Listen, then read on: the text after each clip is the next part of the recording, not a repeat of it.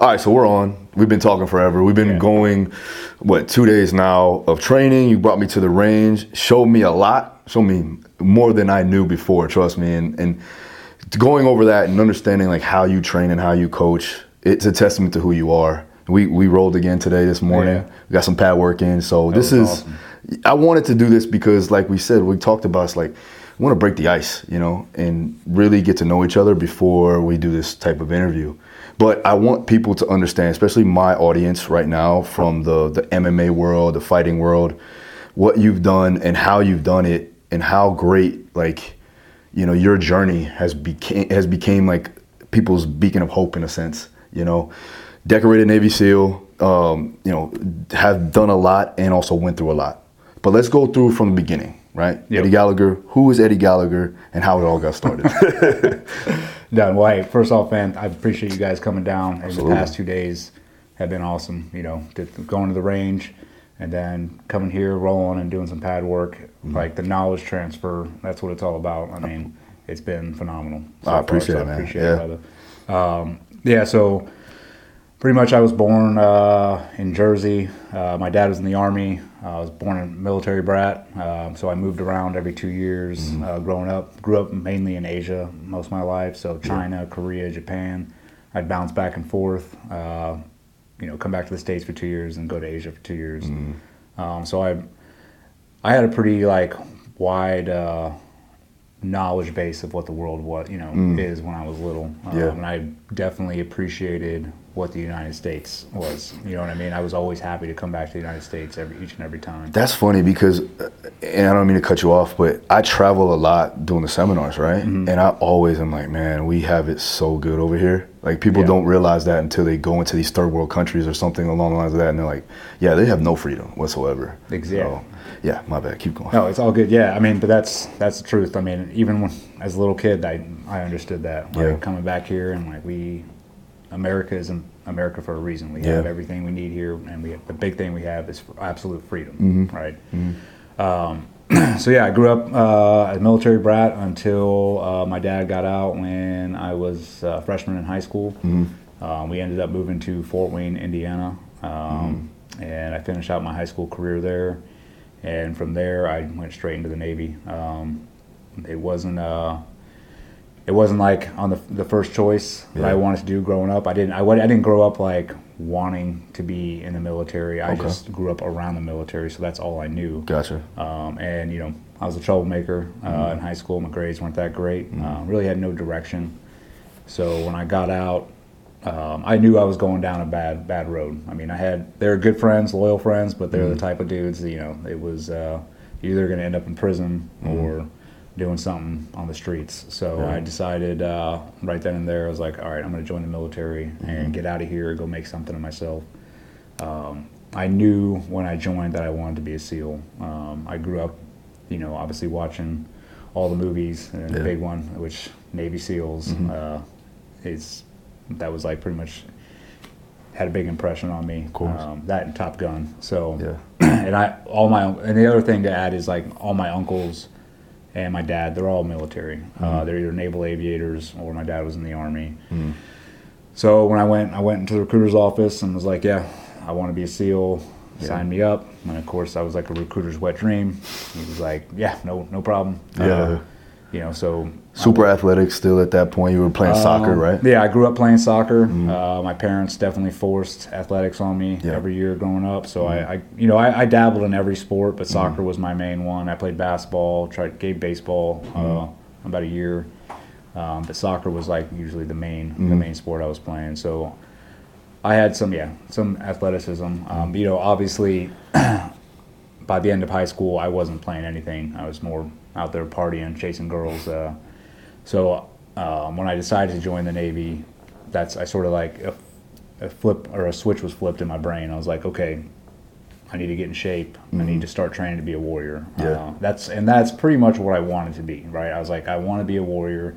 I want to be like all these dudes I saw on the big screen.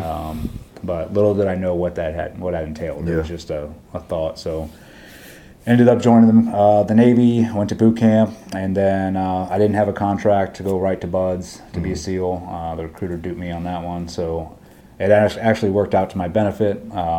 I chose to go with the Marines. Oh, really? So yeah, I was a medic. I went to Corps School, which is a medic in the Navy, and the Marines do not have their own medics, so they rely on the Navy to provide them. Okay. So that was an option. I raised my hand and was like, yeah, I want to go with the Marines. So I spent my first 4 years in the military with 1st Battalion, 8th Marines, which provided so much opportunity. The whole time I wanted to be a SEAL still, so I was training. I was obsessed. How old were you at this point? I was 19 and 20. So you're still super young. Yeah. But I was, like I said, that switch was flipped, so I became obsessed. So all I did was just train twice a day, every day, swim, run, do all the calisthenics. But then in between that, I signed up for as many schools that I thought would benefit me to get me prepared for BUD/S. So I went to assault climbers course, Marine combat water instructor. That's a real tough course. I ended up making it through that. And then I was definitely privileged enough to go to Marine Corps sniper school. So I, got through that. And then during that whole time, 9/11 had kicked off, obviously. So we deployed. My first deployment was pre 9/11. Not much going on there. We did some stuff in Kosovo, but that really wasn't any action or anything. Gotcha. And then 9/11 kicked off, and we ended up deploying about a year after that, and that's when the invasion was happening in Iraq, and everything was sort of brand new as far as war. So at the moment, you went in as a Marine in the first deployment. In the Navy still? Yeah, but attached to the Marines. Attached to the Marines, okay. All right, excuse me for my unknowledge. That's all right, yeah. I mean, even people in the military have a hard time understanding. Gotcha. So I know that there may be some that are listening, like, and I've heard before, it's like you can't really get ready for BUD/S, but like, what are the main things that you would look at? Like, because you said you did your prerequisites before you got in there. What are some things that somebody maybe not in the military that can do to prepare for that? So yeah, I mean, the big thing, what I tell people is you're never going to be fully prepared for BUD/S. Yeah. BUD/S is more of a mental game than anything, right? Yeah. But what you can do to prep yourself for that is be as in the best physical shape as possible, showing up there. By doing that, by becoming obsessed, and by making sure you're mentally or physically prepared to go, and you're putting in the time each day and staying consistent, you are going to build up mental resiliency by doing that. And so that will also help when you get to BUD/S. But, I tell guys now that get asked questions, I'm like, hey, when you get there, just know, like, you're going to show up in the best shape possible, but you are going to, it's a grind. They're going to beat you down to hamburger meat, and then they're going to keep on doing it. And it's just, you need to have that resiliency and that mental toughness to get up each day and go through it again. When I was going to BUD/S, I asked some SEAL. I remember I was like, "Hey, what's it like?" And he's like, "It's like getting in a bar fight every day and getting your ass kicked, and then waking up and going to do it again." And that's all it is. It's a grind. But just preparing physically will also get you prepared mentally as well, and staying consistent. Gotcha. So now 9/11 hits. What happens then? 1/8, we were on a deployment. We ended up going into Mosul, Iraq, but that was for a very short stint. I came back from that deployment and got my orders to BUD/S right off the bat. So came back from there, got my orders, drove from North Carolina all the way out to San Diego, and checked into BUD/S, and was in started off in class 251. And I ended up getting rolled in second phase for pool comp, which is another test gate during second phase diving. And I ended up finishing in class 252 and graduating. Gotcha. Yeah. How mentally draining was it just to go through that situation? It depends, man. Like the road to get there for me was really tough. I kept on getting told no every time I screened to go to BUD/S, just because they wanted to keep their numbers with the Marines, So by the time I was actually allowed to go, I was beyond happy to be there. I mean, I was in positive attitude the whole time. Even when we were getting beaten down, I was just grateful that I had the chance to be there. It is definitely stressful. A lot of the things are mentally. You don't have to be a brainiac to go.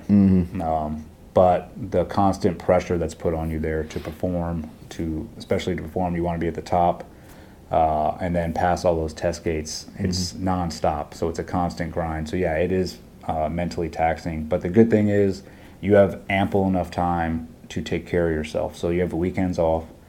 So it's, if you're not taking the time during the weekends to like lick your wounds and recover, then yeah, it's going to be a lot tougher that next week. And some guys end up doing that. They'll go out to the bars, party, do whatever, and then the next week starts and they're weaker than they were the week before.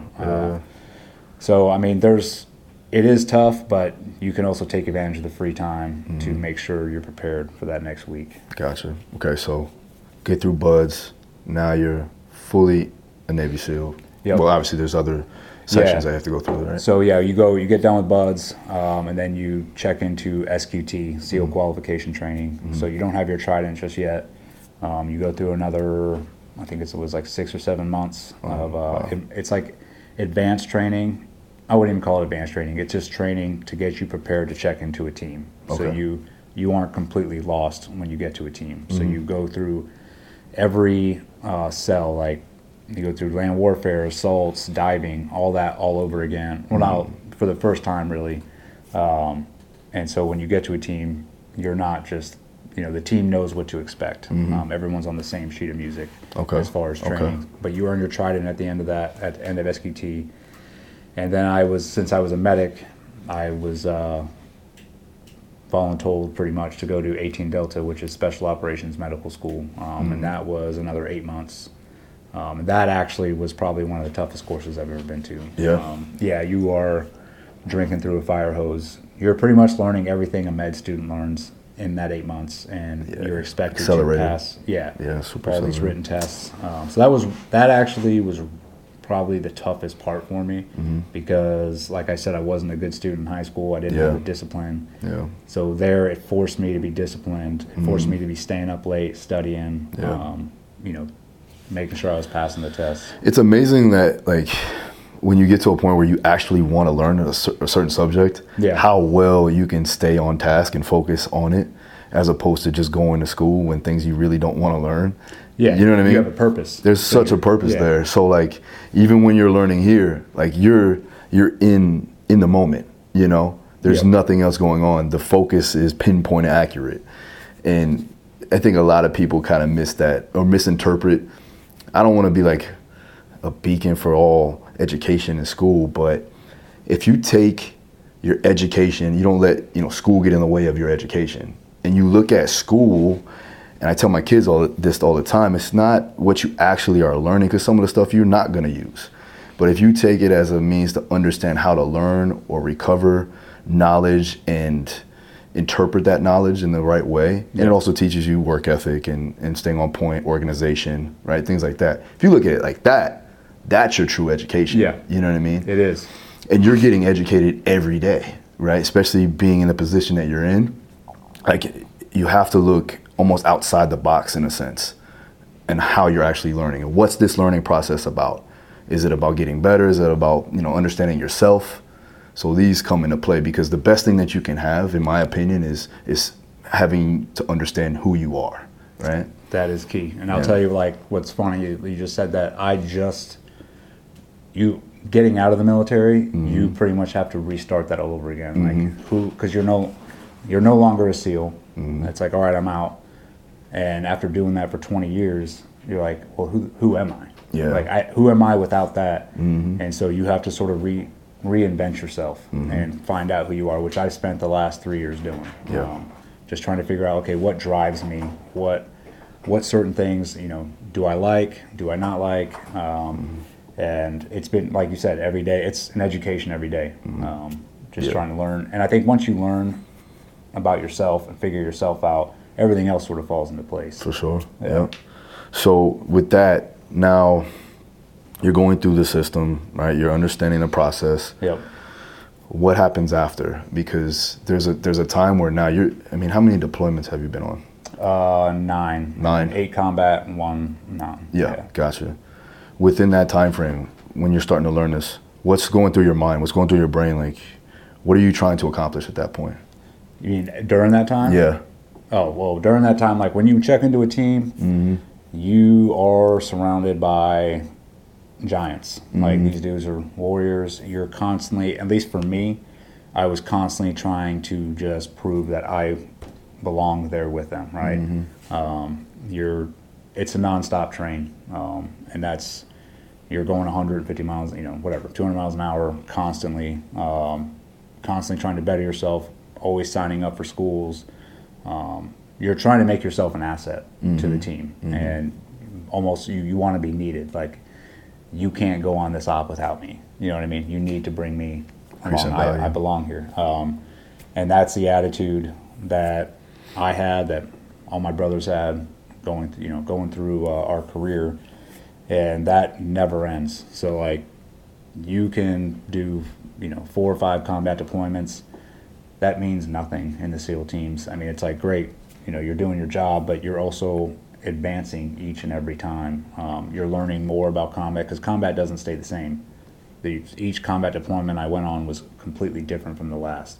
So you're constantly figuring out warfare, how to be better, and you're pretty much learning how to destroy the enemy the best way possible, and mitigating as much risk to you and your teammates as possible. But like I said, the training never stops. You're bettering yourself in every aspect possible. So, whether it's, learning a new skill, going to a new school, or then, when you're off time, doing MMA, just trying to keep yourself sharp at every level.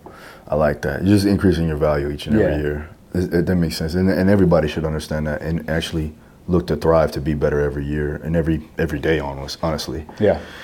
So, okay, so now first, let's talk about the first deployment. Like, how'd that feel? Like, after the first one, the real one, I guess you would say. So, I'll start at like my first deployment at the SEAL teams. Yep.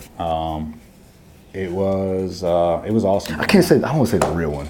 That doesn't sound right. The one in the SEAL teams. Yeah, let's my put it first like that. deployment. Yeah, I mean, each deployment is real. But for sure, 100%. Now that I was with a bunch of other SEALs operators, it was awesome. It was everything that I had expected. It was a somewhat pretty busy deployment. We were doing it was all DA focused, direct action. So we were going out, hitting houses every night, and just really, as a new guy, you're just drinking from a fire hose. You're trying to, intake as much knowledge from the older guys, from your chief, and you're getting judged every day. Like, as a new guy, they're looking at you like, all right, is this guy doing his job? Is he trying to be better? Gotcha.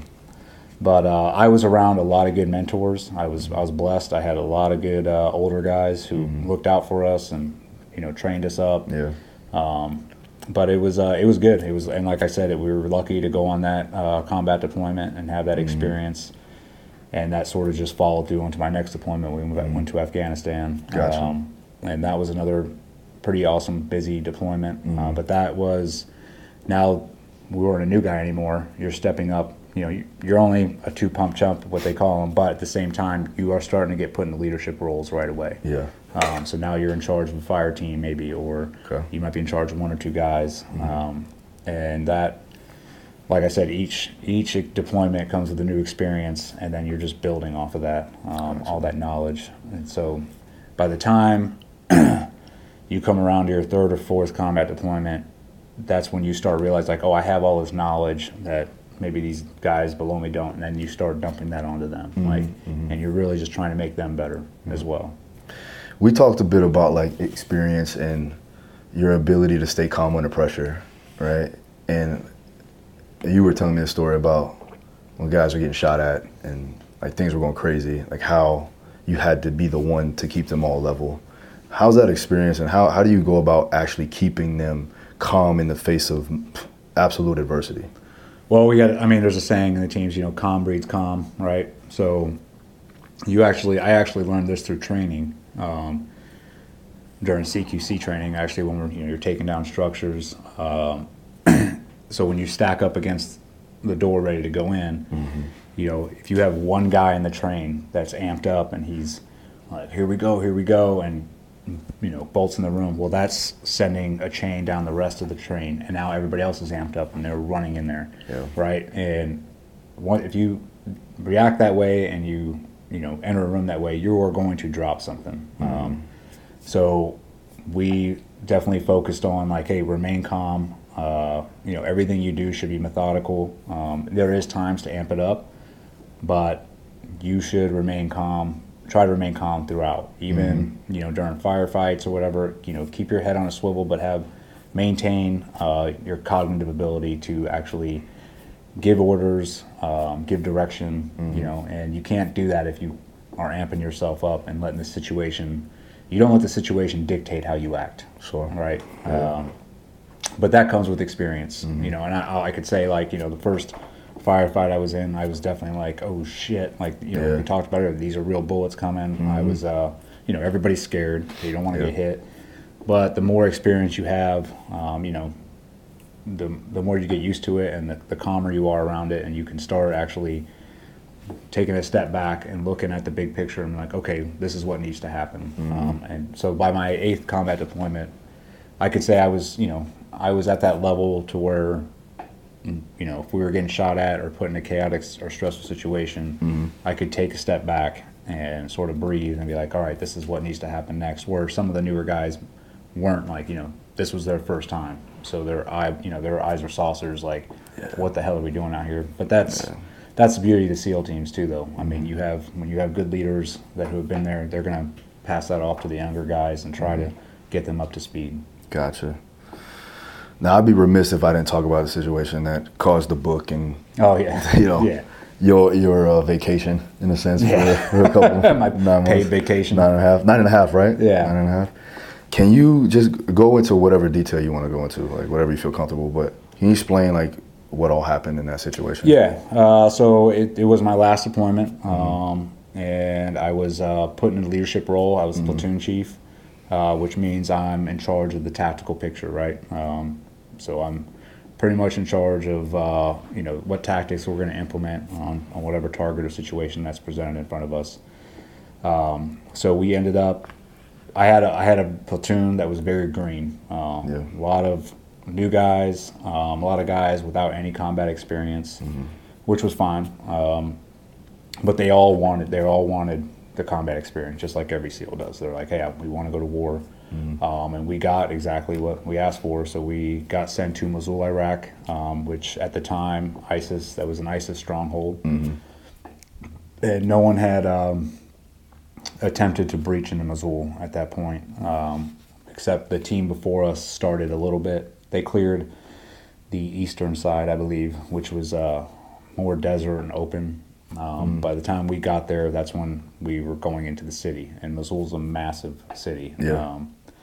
So we got paired up with a Iraqi partner force, ERD, the Emergency Response Division, and so, I mean, pretty much as soon as we landed in country, we hit the ground running. We were there to advise, assist, and accompany. So we weren't the front line, but we were pretty much right behind, supposedly trying to advise these Iraqis on what to do. Did they listen? Not really. I mean, the reality is they were there. We were there so they could use our bombs and weapons to destroy ISIS, which is fine. We ended up clearing through Mosul and actually accomplished the mission within 6 months. But during that time, there was some of the younger guys in my platoon, and I want to say younger, they weren't new guys, they were on their 3rd platoon, but they just didn't have any combat experience. They didn't like my leadership, or we had a personal conflict. Sure. And it sort of grew throughout the deployment. I had no idea how bad it had become. They sort of created this toxic environment within the platoon, and sort of, we call it the sewing circle, which actually they named themselves that, but they would try and bring other people from the platoon into their little circle to like... It was like cliques. Yeah, like we call them the Mean Girls from the movie, right? So this was happening during deployment, and by the end of deployment, it had sort of come to a halt, when I found out what they were doing. And so I called a meeting and was like, what's going on? Like, let's get this out in the open. I'm like, what are the issues here? And basically the issues that were thrown at me was, we don't agree with this mission. You're working us too hard. We don't want to go out every day, which I never thought I'd hear come from my SEAL's mouth. Me being in that leadership position, I had a very hard time dealing with it because I've never dealt with that before. What was so hard though? Like, I don't want to sound like that, but what I want to say, like, don't you know what you're getting into? Is that kind of doesn't, because I go through the same thing from a leadership standpoint. Yeah. With people that I have to lead, and I feel you. Like, if you're not on, some people are just mediocre at heart. Yeah. And if that's the case, then they are not supposed to be a part of the situation. Yep. And those are the talks I mean, I would literally sit them down and like, do you understand what a golden opportunity this deployment is? Like, no one else is getting this type of action or experience right now. Like, other platoons were filling sandbags for 6 months. And I was like, they would give their right nut to be here in your position. And I'll tell you, there's a lot of stress or like shame in the SEAL team. So like, these guys would not admit in one second, like, oh, I don't want to be here. But their actions, that's what their actions said. So it was very hard because each time I have these talks, like, well, no, we want to go, but we don't want to go this hard. We want to, have breaks. And I was just a no bullshit leader. I was like, we're not going to change what we're doing. I was like, you can either stay on board or leave. I'm like, this is a volunteer program. I'm like, you can leave anytime. Oh, wow. So they weren't even stuck there? No, I could have switched them out. And they would tell me like, no, we want to stay. And so I gave them the benefit of the doubt. And I actually, there's some leadership traits or some leadership lessons that I've taken away from it. I was definitely not empathetic to some of their needs. I mean, it is what it is. It was a very chaotic, stressful deployment. There was a lot of carnage. I mean, thinking back now, from what we saw, we're seeing women and kids get mowed down in front of us. We're climbing over dead bodies every other day, trying to get into positions. We lived next to a torture chamber that was right on our wall, so we'd go to sleep every night listening to ISIS prisoners get raped and tortured. So that all can definitely have an effect, right? Yeah. And I think if you're not used, I don't think anybody's used to it, but if you're not like, hey, this is war, this is the job, it's not pretty, it's not black and white, then yeah, you probably have some questions about like, why am I doing this? Which is, I think, where those guys were at. And I'll say this, the leadership, the upper brass was coming to us once a month, giving us these speeches like, this isn't your fight, don't do anything out there that's going to get you killed, don't feel the need to step up and like start taking it to the enemy. You were there to advise and assist. Or I had a different thought. I'm like, we're the ones leaving the wire every day, going out there playing hopscotch with IEDs, dodging V-bids, dodging bullets. I'm like, no, we are taking the fight to the enemy. Like, I was like, we've never been a defensive element. Like, we're out here, we are going to crush the enemy as much as possible. So there was those two different elements too, which I think came into effect with these younger guys, questioning while they were there. Either way, everybody made it to the end of that deployment. But these guys had already known that I had called them out. By the end of the deployment, I was like, hey, you guys are acting like a bunch of cowards, which is probably the worst thing you can say to a SEAL, but it was the truth. So when we got back from that deployment, they had decided to start a smear campaign internally, going around to different guys at teams, like just making up stuff about me, like, oh, he's too aggressive, he's too dangerous, which I heard all those and I'm like, whatever. But then they started really digging in, like, oh, he's a thief, he's really attacking my character. So again, guys were coming up to me because I had a pretty good decent reputation in the teams. I knew a lot of people, so obviously they were coming to me like, dude, your guys were like saying all this stuff about you. So I called them in for one last meeting, and I was like, dude, this has got to end, blah, blah, blah. We had that meeting. They all agreed to like end it and go on with their careers, but it's not what they did. They then started going to the command, demanding. So I had been put in for a Silver Star, I was picking up senior chief. I was given a pretty good position to instruct over at training detachment. And they were pretty much like, you need to take away all those things from him because he's dangerous and this and that. And the command was like, well, that's not what his fit rep says. And I got the number one chief out of the team. They're like, this guy is killing it. So they were like, you guys need to go decompress and move on with your life. About 3 months later, they came back to the command and they were like, well, now we have evidence that he killed a ISIS prisoner, stabbed him to death. And so the command was like, all right, well, we're going to report this up. Because and I don't blame the command for doing it. They're like, we're not going to sit on this. So they reported it to NCIS, Naval Criminal Investigative Service, which is like it's the investigative service for the Navy. They investigate the Navy and Marines. They're toy cops, really. Yeah. Once they got involved, then it went haywire. You had this Agent Warpinski. He was looking to make a name for himself, and so he thought bagging a SEAL was going to get him promoted. So you had this combination of ambition and incompetence all crashing down. And so as soon as I got put pretty much in an office and told I was being investigated, and just to sit there and everything's going to work out. Yeah. You know, this is not a big deal. A couple months later, my house gets raided by about 25 NCIS agents, and the FBI was there. My wife and I weren't home, just my two younger boys. They pulled them out in their underwear. I put automatic weapons in their face, put on a whole show. I mean, they blocked off my whole street like I was a cartel member. And all of that is just a way to intimidate, and it's a fear factor. It lets everybody else know around you, like, hey, they must have done something, right? And it worked, because even the neighbors that we had were like, well, they just don't do that to anybody. So that happened. That's when we decided to move to Florida. I was going to retire. I was like, okay, You're still in Indiana? We were in San Diego, California at this time. Gotcha.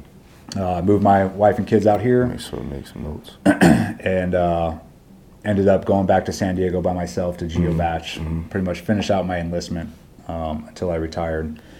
NCIS was staking me out the whole time. They knew I moved my family, and as soon as I went back, I went to a TBI clinic, traumatic brain injury clinic, which is the norm before you get out. All SEALs go there to get fully checked out head to toe and get whatever help you need to get before you get out, so you can function in the real world, in the civilian world.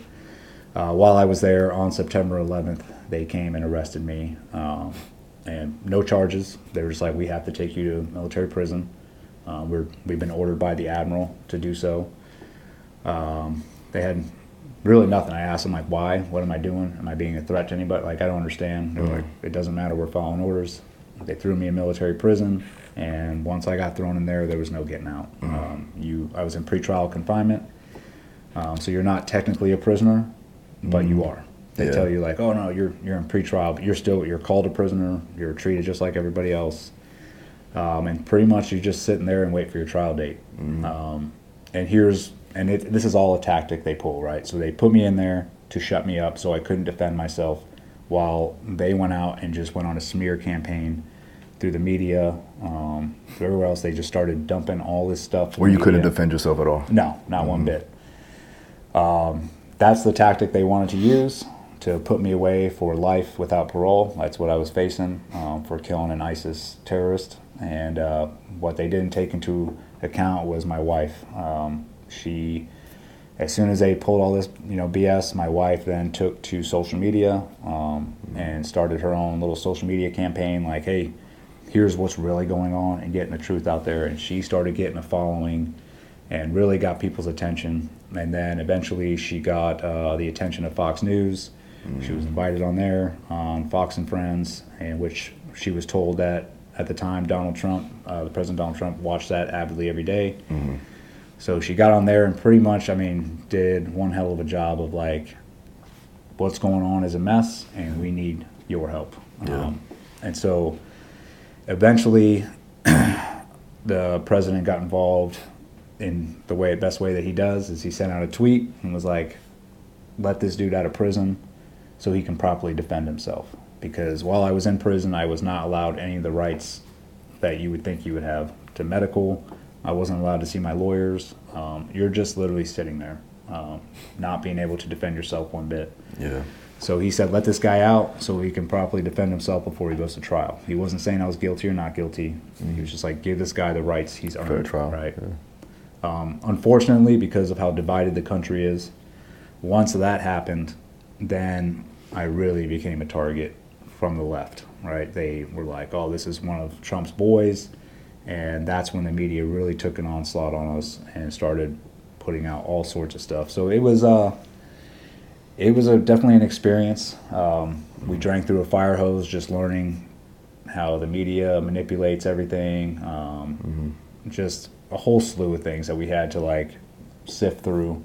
But we remained, defiant the whole time, strong. I mean, my family is beyond resilient, and we're a very tight-knit unit, so we stuck together, and I had a lot of loyal friends come to my side.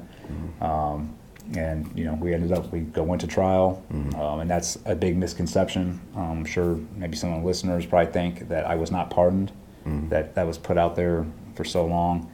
I went to trial. I faced a jury of my peers, and I got found not guilty of all accounts except for posing with a dead body, which there was 12 other members of my platoon posing with the body as well. I was the only one that was charged.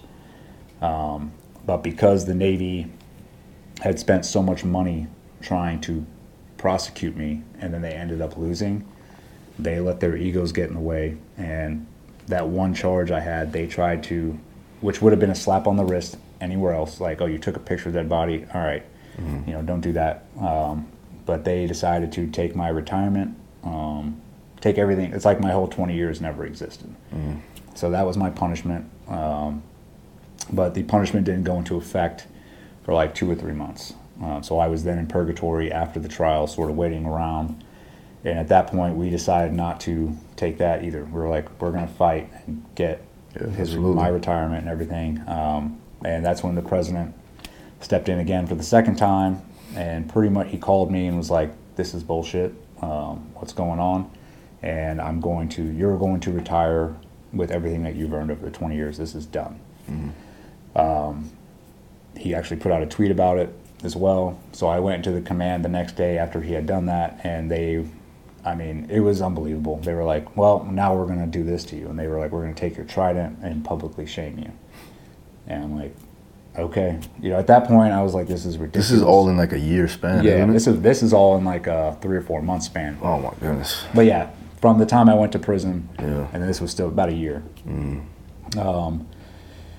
The president then steps in, and this is where it gets funny. It's like it was no longer about me. It was the leadership of the Navy going against the president of the United States, and they were just going back and forth, and I was being used as a football, just being tossed back and forth. The president actually did care about what was happening to me, which is he knew more details about everything that was going on, all the corruption. I mean, one thing I forgot to bring up during the trial is the prosecutor got caught spying red-handed on all my lawyers. He sent a beacon out to all my lawyers and to some of the media who were writing positive articles about me. This beacon, if they clicked on it, he would get all the information that my lawyers had, everything, so they could manipulate the trial. Well, he got caught red-handed doing that. If that was any other legal system, the case wasn't like, this is done, that prosecutor's going to prison. But because it's the military, all they did was remove that prosecutor and bring a new one in. So, I mean, the president at the time, Trump, knew all this was going on. So he stood behind me each and every time. And so, once he was like, you will not be taking his trident, he put another tweet out, like, he pretty much told Naval Special Warfare, he's like, get back to work. Like, leave this alone. And, then I ended up able to get out. I got out in December of 2019, and then ended up coming to Florida, where I had originally moved my family. Why Florida? That's a God thing. I came down here for a training trip, saw this area, which is, Destin. it's beautiful here. Yeah. And so I went back and told my wife, I'm like, this is a place I want to retire. I always wanted to end up in Florida because my grandparents lived here growing up. I'd come here and visit them. But that's pretty much why we chose it. And my wife came down here, saw the area. She was like, yep, this is it. Yeah, it's perfect here. Oh. We're driving around, we're like, this is a perfect, like, nice, like, quiet area. But it seems like there's a lot to do. Yeah. And everybody knows everybody. It's a small town. It's a very small town feel.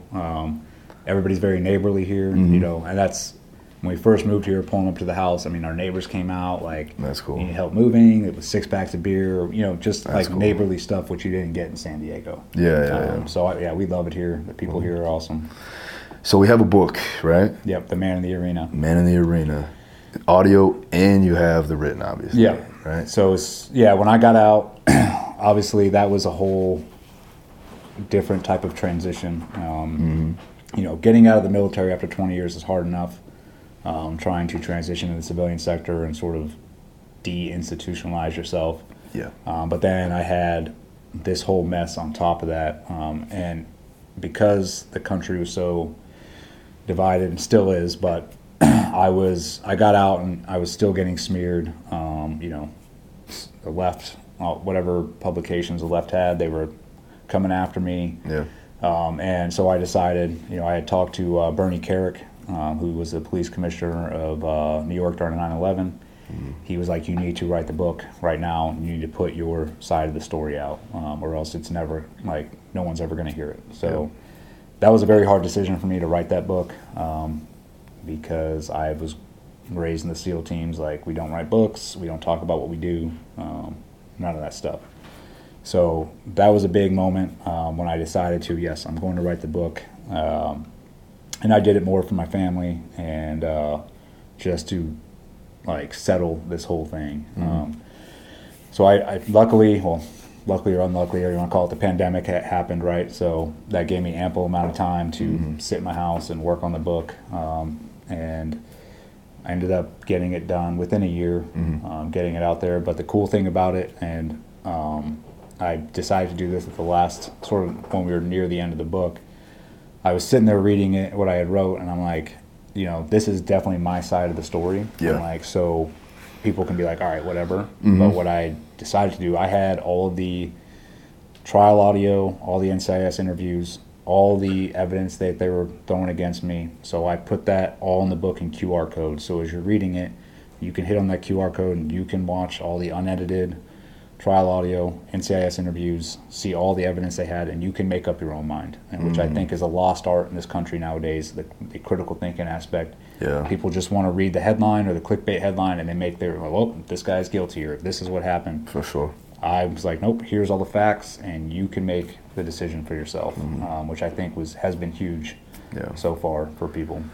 No, I mean, I definitely want to finish listening to the book. I feel like I know you more than anything right now. It's 2 days of nonstop, just getting after it with you has been amazing. Oh, it's been awesome. And meeting your wife and your kids it's awesome. So I'm glad everything's working out, honestly. We got things in the works that we want to do. Yeah. You know, the combination of what me and you bring to the table is going to be phenomenal. But is there anything else that you want to push right now, you know? Say the slogan right now. The FAFO, the fuck around and find out. We love that, man. That's the best thing ever. So where can we get those shirts, and then also the book and everything else? Yeah, so, well, the book you can get off of theeddieGallagherbook.com or on Amazon. You know, it's on there. So that's still being sold. The FAFO, so I'll give a quick backstory to that, just how we came up with this. You know, during the trial or during that whole mess, and like I said, my wife, she was the savior. I mean, she stood up and fought for me when I couldn't, and she was destroying the Navy, the government, with just the cold, hard truth. And she kept at it. She did not let them get away with one little white lie. And they were losing their minds over it. And so I think at one point they had pulled some other BS. And there was so much of it, I forget which one it was. But she was like, nope. She's like, here we go again. She's like, fuck around and find out. And put out her, you know, and I was like, that's it right there. I mean, and that's the mentality we've pretty much had the whole time. Like, And I think people, look at fuck around and find out like, oh, it's not aggressive. It's more like, hey, I'm cool, you're cool, let's be cool. But if you don't want to, like, I'm down for whatever. We'll fight back, Absolutely. And that's sort of the mindset. So when I got out, Nine Line, which Tyler Merritt owns Nine Line, they were behind us the whole time. They were raising money for us for our legal funds, and so they gave me the option when I got out, like, hey, you want to start like a brand or do some t-shirt thing. And of course, I'm brand new to all this, man. Like, I have no clue what I'm doing, but I was like, okay, doing well though. Yeah, it's going good. So I was like, hey, this is the brand I want. And he was like, done. So we started making t-shirts, and we had no direction. We were just like, hey, we'll see how this goes. And it's been awesome to see how much it's grown, and just how everyone's sort of taken on that same mentality and mindset. And it's been awesome. So you can the shirts are at Nine Line, or you can go on theeddie.gallagher.com, which is my site, and see all the different apparel I have. And I also do weapons or guns here at Precision Tactical, which is a local gun store here. We make the Seek Battle Rifle, which is you can get it in 14.5 or 10-inch. We also do a Seek Battle Glock, and then brass knuckles as well. The brass knuckles are cool. I know they sell out. Yeah. Right? If you do want to see that gun in action, you can watch the other video of me at the range with this man here. Phenomenal gun, by the way. I was hitting more on that gun than the other ones. Oh, you're killing it, yeah. Look at this guy. See this shit talker back there. Check out that video, by the way, and all the other videos that we've done for these past 2 days. We're going to do more things in the future, Definitely. So stay tuned for that. And then, Eddie, thanks so much for having us, and thanks for coming on the podcast, man. No, brother, dude, it's been awesome. You guys are definitely my people, man. It's Appreciate been it, good man. hanging out with you guys for the past 2 days. Cool, man. Definitely looking forward to it. Anything else you're done? No, Instagram, all the social media platforms. Yeah, so I'm mainly on Instagram. That's sort of Eddie_Gallagher. I'm on there, you'll just, and also the foundation. I completely skipped over. That's the most important thing. Through this whole process, when I came out of the trial, we started the Pipe Hitter Foundation, and what we do is we help active duty, law enforcement, and first responders if they're put in an unjust situation, just sort of like we were, and we step in, we provide emergency relief funds for their family as they're going through that stressful time. We raise money for their legal fees, and then we will also go advocate for them, because during all that mess, my wife created the roadmap. My wife and my brother Sean, and I don't want to leave him out because he was definitely a huge part of it. They created this roadmap how to defeat the media and all their BS, and they got the right contacts up in Congress. Nice. So we utilize all that to help others now, which is the point. Perfect. Which is why we started it. Love it, man. All right. That's it. That's a wrap. Hope you guys liked it. See you again next time. All right.